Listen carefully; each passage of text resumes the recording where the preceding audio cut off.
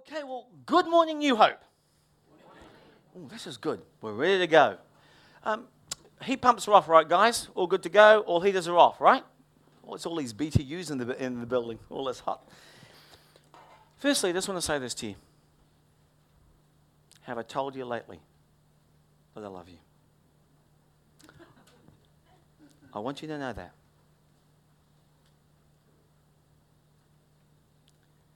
Jesus loved us with a love that surpasses understanding. This morning we're going to continue to read and to learn in His Word what the chief of all the apostles wrote. And Father, I pray with fresh eyes we'd learn from your Word, but not only that, that we'd realize that you live within us. And Lord, your heart is a heart of love, especially towards those that are called by your name. Even though you love everybody, not everybody loves you back the same amount. But Lord, you've called us to love. Help us love in word and deed. In Jesus' name, amen. If you have your Bibles, I want you to open them to 1 Peter chapter 3 and verse 18. I'm going to read the scriptures.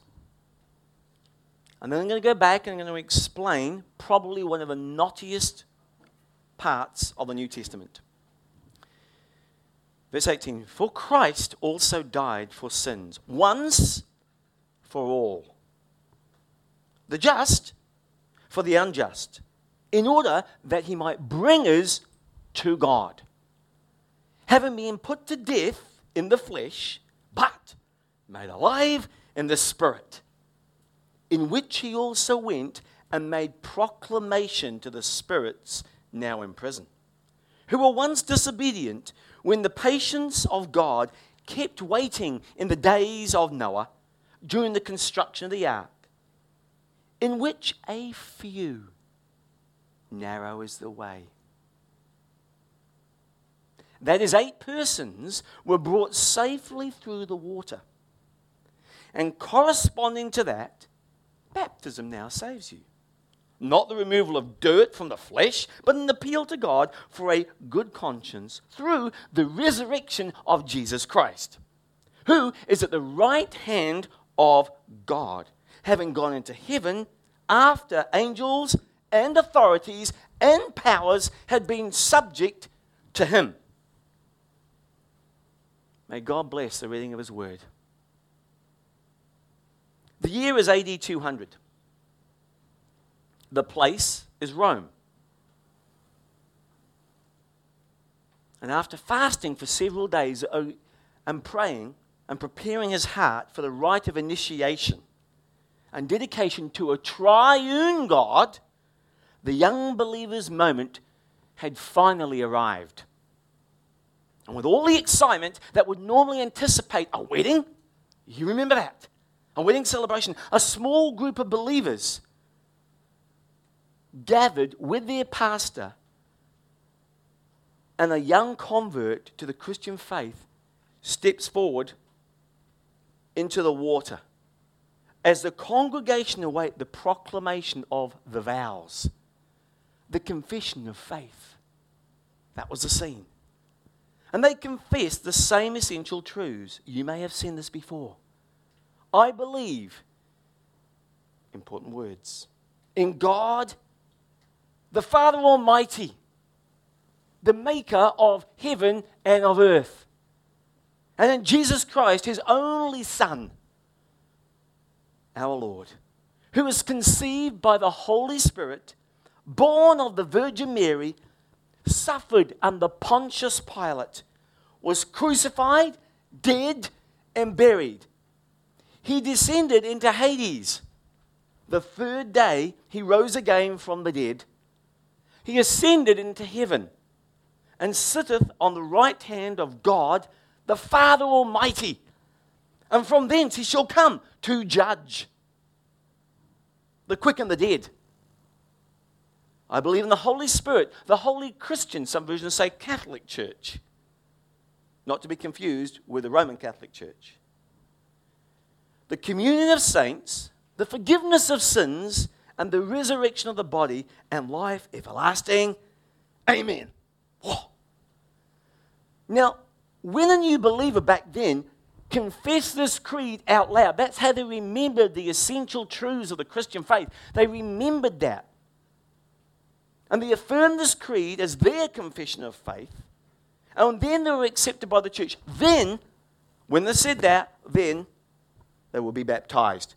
To go into the water in the name of the Father, Son, and the Holy Spirit. And then they'd rise up from the waters of baptism as full members of the church, validated by the rite of baptism. Now, fast forward many centuries. When I was a young Christian, I attended a church where the congregation recited the Apostles' Creed every week. Anybody been in a church like that before? Okay. Now, within months, this is all new to me, I'd memorized it. But reciting it was not the same as understanding it. Very different. And the minister never explained it. Unlike the second century believers, I didn't have the luxury of a 3-year training period to clarify the rich theology of that creed. So when it got to the part that said, he descended into Hades, I go, what the heck's that? And I wasn't even sure what that meant at all. In fact, some forms of the creed say he descended into hell. That's what some say. And finally, I got the opportunity at seminary. Some light was shed on that dark corner, on that dim corner of that creed. What actually happened, the activity of Jesus during the hours between his death and his resurrection, his bodily resurrection, the same physicality. So while in 1 Peter 3:18 explains some aspects of the Apostles' Creed, it also brought up two very big questions. Now let's take a look at the context to help us better grasp its content. Now Peter had previously been talking, remember, about a Christian's appropriate response to unjust treatment, be that from the government, be that from the employer, or be that even in marriage. Remember, that was the context. And a very important point in interpreting the Bible is always make sure you understand about the context.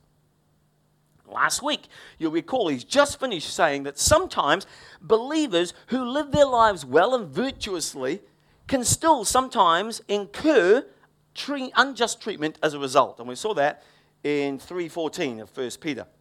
Nevertheless, Peter said this, as he was wrapped up last week to get the context right, 1 Peter 3:17. For it is better to suffer for doing good, if that should be God's will, than for doing evil. Now, today, so we've dealt with the past and how we got there. Today, we're going to focus not on government, not on business, not on marriage, but on Christ. This is how we've got to where we are in Peter's thinking. We're going to focus on Christ, who exemplifies unjust treatment. Unjust treatment. To achieve God's purposes, his triumphant purposes. So today, in this section, 3:18 through 22, it's Christ alone will be our focus of our attention. Now, first, in verse 18, we have a clear, concise statement of the gospel. In one verse, a clear, concise statement. Here it is in verse 18. For Christ also died for sins once for all, the just for the unjust, in order that he may bring us to God. That's the purpose of it all. Having been put to death in the flesh, but made alive in the spirit. So circle in that verse. Christ died for our sins there. Second thing to circle is once for all. See, Christ died in place of sinners, the just for the unjust. That's the substitutionary atonement. That's what's going on right there. Why did he do all that? There's the next part. Circle, to bring us to God. That's the divine purpose. It's reconciliation between a holy God and sinful man. That is the purpose of the gospel.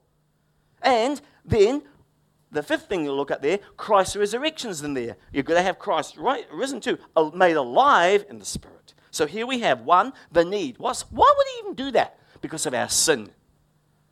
Number two, you can see the complete payment.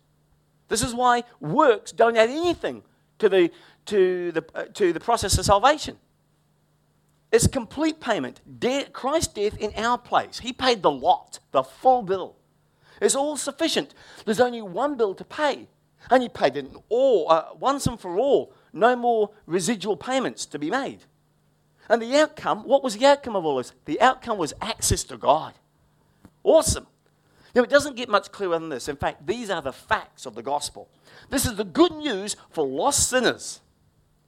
And the central theme of the passage is Christ's unjust suffering, his death, his resurrection, and his ascension. Now, I thought to make it a little easier by basically putting this in a graphic. And it's a V-shaped work that Christ does. Here it is here. He starts off as a glorified Son of God.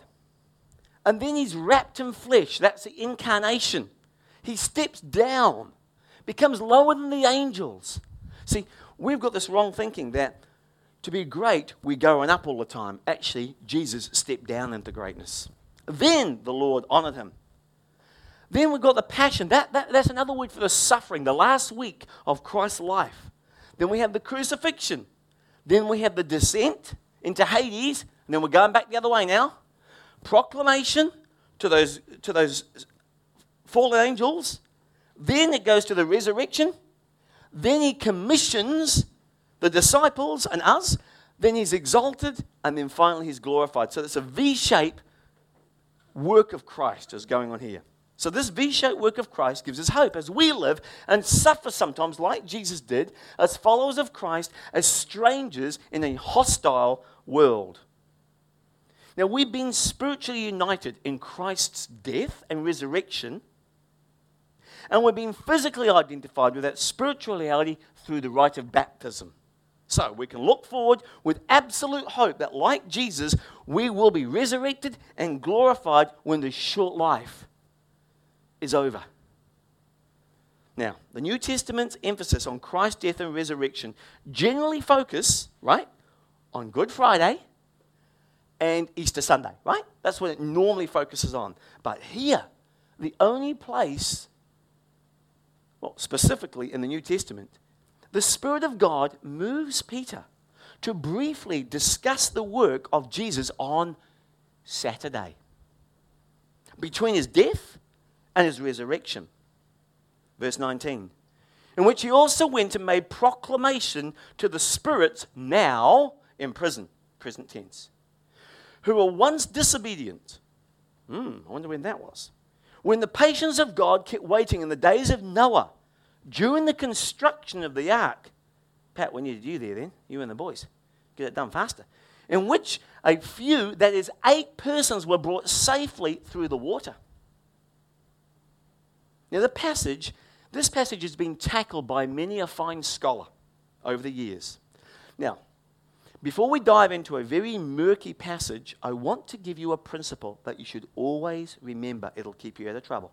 And it says, the main things are the plain things, and the plain things are the main things. Do not forget that. The main things in the scriptures are the plain things, and the plain things are the main things. That will prevent you and I giving undue preoccupation to portions of Scripture which we may never fully unravel this side of eternity until we see Jesus face to face. Okay? Now, you should also know, before we dive into this, that Martin Luther, you've all heard of Martin Luther? He was the great reformer. He was a pretty good theologian, actually, and very courageous. This is what he said. A wonderful text is this. A more obscure passage than any other in the New Testament. So I do not know for certain just what Peter meant. Now, with that caveat, let's dive in to the text and ask 3 questions. First question we're going to ask is, who were the spirits to whom Christ made his proclamation? Who were they? 2, when did Christ make this proclamation? And 3, what was the content of this proclamation? So number 1, who are the spirits to whom Christ made his proclamation? Well, in a sentence, Jesus proclaimed the triumph of his resurrection to fallen angels. Jesus proclaimed the triumph of his resurrection to fallen angels. We can see smatterings of this through Paul's writing, Colossians 2:15.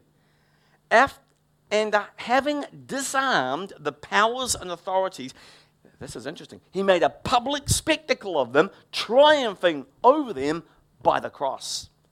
So Jesus made a public display of demonic forces. The fallen angels are typified as those who instigated gross immorality in the days of Noah. And you can read back. I haven't got time to read that, but I'm going to give you the reference for you to go read this. It's in Genesis 6, 1 through 4. It was very distasteful. Horrendous. Horrendous. Now, 2 Peter says that these fallen angels were literally cast into prison. The actual word, I went and looked at it in Greek, is Tartarus. Tartarus. That's a place of confinement prior to judgment, the judgment that all earth will face. Tartarus is the prison mentioned here. 2 Peter 2:4 even talks a little about this. For if God did not spare angels when they sinned, but cast them into hell and committed them to chains of gloomy darkness to be kept until when? When? The judgment. So there's this place. That's what he's talking about. These scriptures are referencing the angels that sinned with the ensuing judgment of the flood by God in the days of Noah. And again, one other quick scripture is Jude 1:6.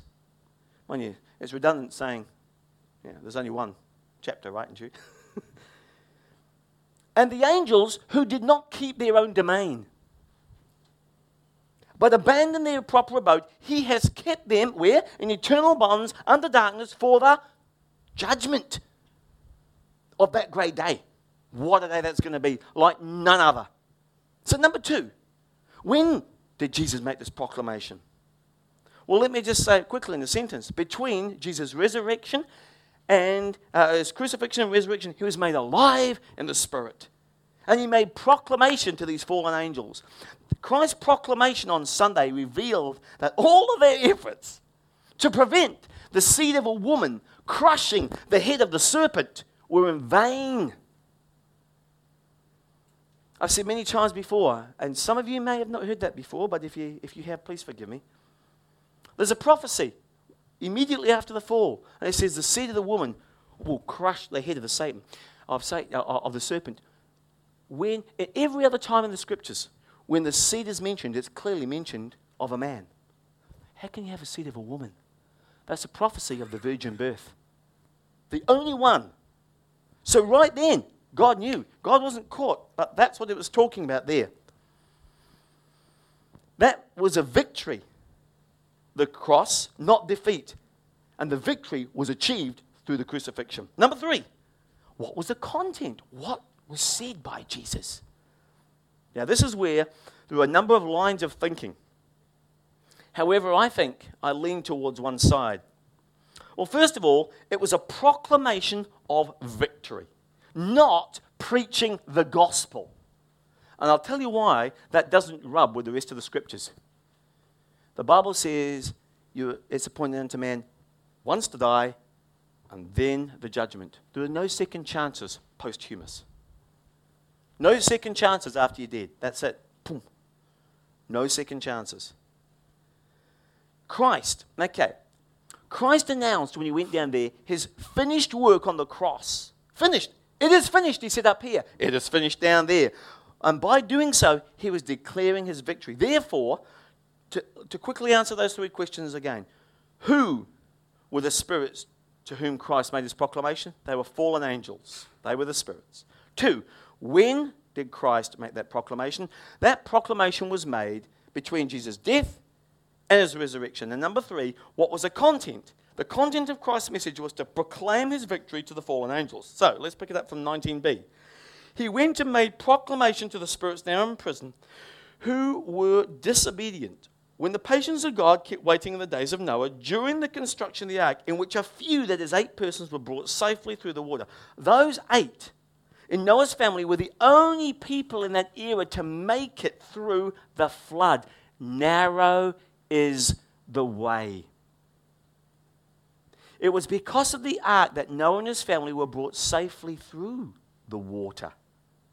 But Peter is highlighting the symbolic significance of the flood for believers.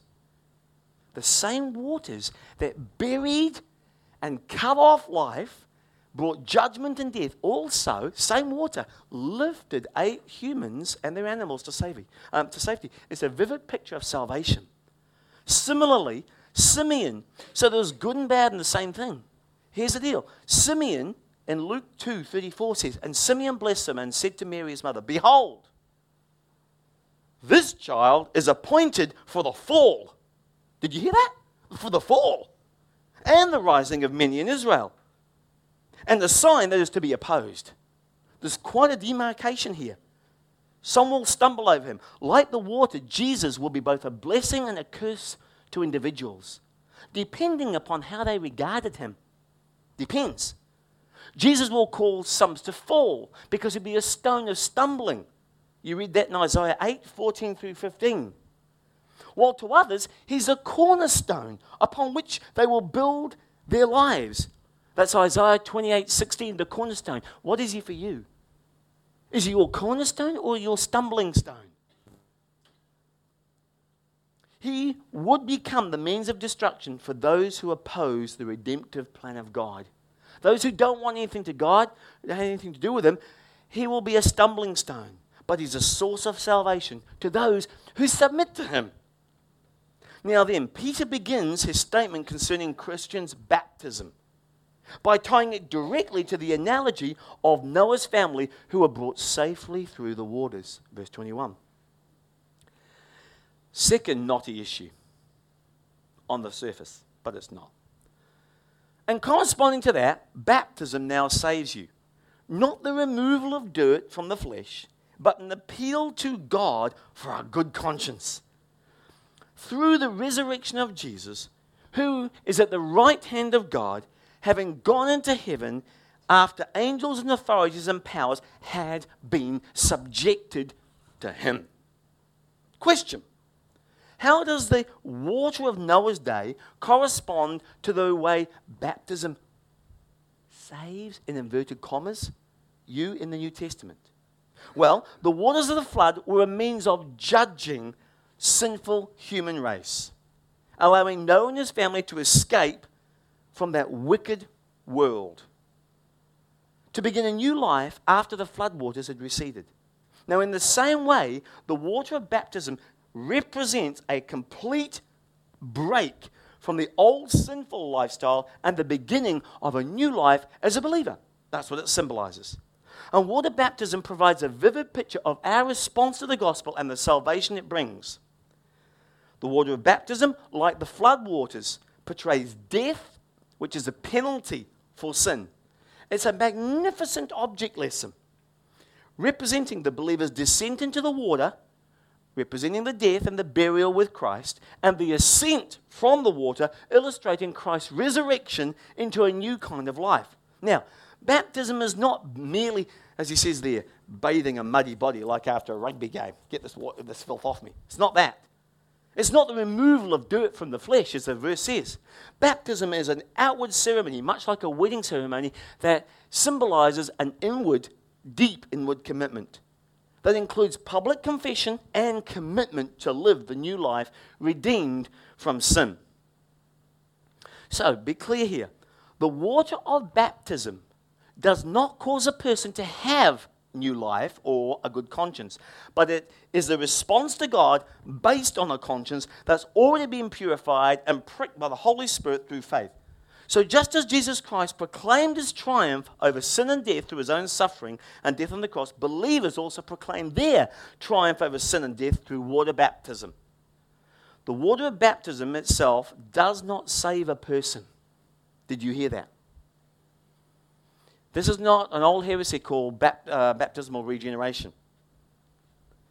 That's the work of the Holy Spirit to save a person, who he baptizes in the Spirit and saves a believer by faith apart from water baptism. The thief on the cross was not baptized, but he was saved. today you will be with me in paradise. But it is God's normative will for every Christian who calls himself to be a Christian to be baptized by immersion, as the word imports.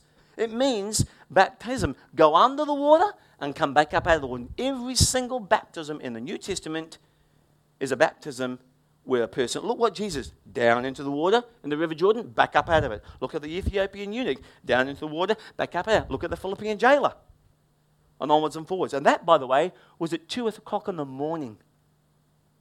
Some people wrongly procrastinate in baptism and leave, I've got to be right, I've got to do all that. The Bible says, believe and be baptized. Now, Peter himself saw that water baptism could not be viewed as a necessary cause of a person's salvation. We see this here in Acts 10. While Peter was speaking these words, it's not in your outline, but it's up here. The Holy Spirit fell upon all those who were listening to the message. All the circumcised believers who came with Peter were amazed because the gift of the Holy Spirit had been poured out on the Gentiles also. Then Peter answered, surely no one can refuse the water to be baptized to those who have received the Holy Spirit just as we did. Can he? See the order? They got saved, then they got baptized. And he ordered them to be baptized in the name of the Father, in the name of Jesus Christ. Now, when sinners believe the gospel of Christ's person and work, they express their faith by reenacting their association with Christ through baptism. So when we come up out of the water, we are committed to serving our living Savior who ascended into heaven and is seated at the right hand of God. You'll see that 1 Peter 3:22. Our living Lord who sent his Spirit to live within us and who he has authority over all powers in heaven and earth and Hades. And Jesus provides us, his followers, with a certain living hope in hurtful times. Now, this act of baptism doesn't save us, it just symbolizes that salvation has already taken place. That is the correct biblical definition. Now, as we wrap this up, I want to leave you with two pragmatic principles. They're axiomatic. Now, if you get this, it will change your life. Number one, when unjust suffering seems unbearable, remember the cross. Remember the cross. He is the ultimate example of unjust suffering.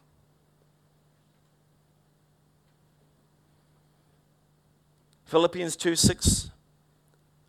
Although he existed in the form of God, did not regard equality with God a thing to be grasped, but he emptied himself, taking on the form of a bondservant, and being made in the likeness, some versions say, of mere men.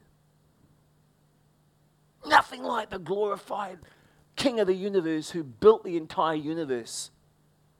A very poor, in fact, when we think about Jesus with beard and sandals, it is a very poor reflection of his true identity. But he couldn't come here in his full glory. We couldn't stand to look at his face. Even when Moses went up the mountain, having been with God, his face was so bright, he put a veil over it. So when God came to earth, he wrapped himself in flesh. Because no man can see God and live. And being found in the appearance of man, he humbled himself by becoming obedient to the point of death. And then it tacks on this little phrase, even death on the cross, which is the very worst form of death you could hope for. The other day when it belted my finger with a hammer at a full squash serve velocity, let me tell you, one of the things I thought, Jesus, I have no conception for the agony that you went through for me. And this is a piffling little finger. Jesus knows our suffering and pain. And because of his love, he entered into them with us. He didn't stand aloof in heaven, saying, you guys sort it out. He came down not into us, and he entered into our pain and living as a human. He entered into that, our suffering and pain because of his love. Number two, when the fear of death steals your peace, remember the resurrection. I believe in God the Father, Almighty Maker of heaven and earth, and in Jesus Christ, His only begotten Son, our Lord, who was crucified, dead and buried. He descended into hell. The third day He rose again from the dead. Now, each of those statements in the Apostles' Creed is a priceless heirloom handed down to us carefully through the church from generation to generation. The manifold wisdom of God is made known through the church. But the most important part of this entire creed are the first two words. I believe. That simple but sincere statement of faith makes all the difference in this world and the next. Let's pray. Father, when we feel like these people that Peter was talking to, the splinters of unjust suffering, would you help us remember the cross? And when the fear of death threatens to steal our peace, would you help us, Holy Spirit, remember the resurrection?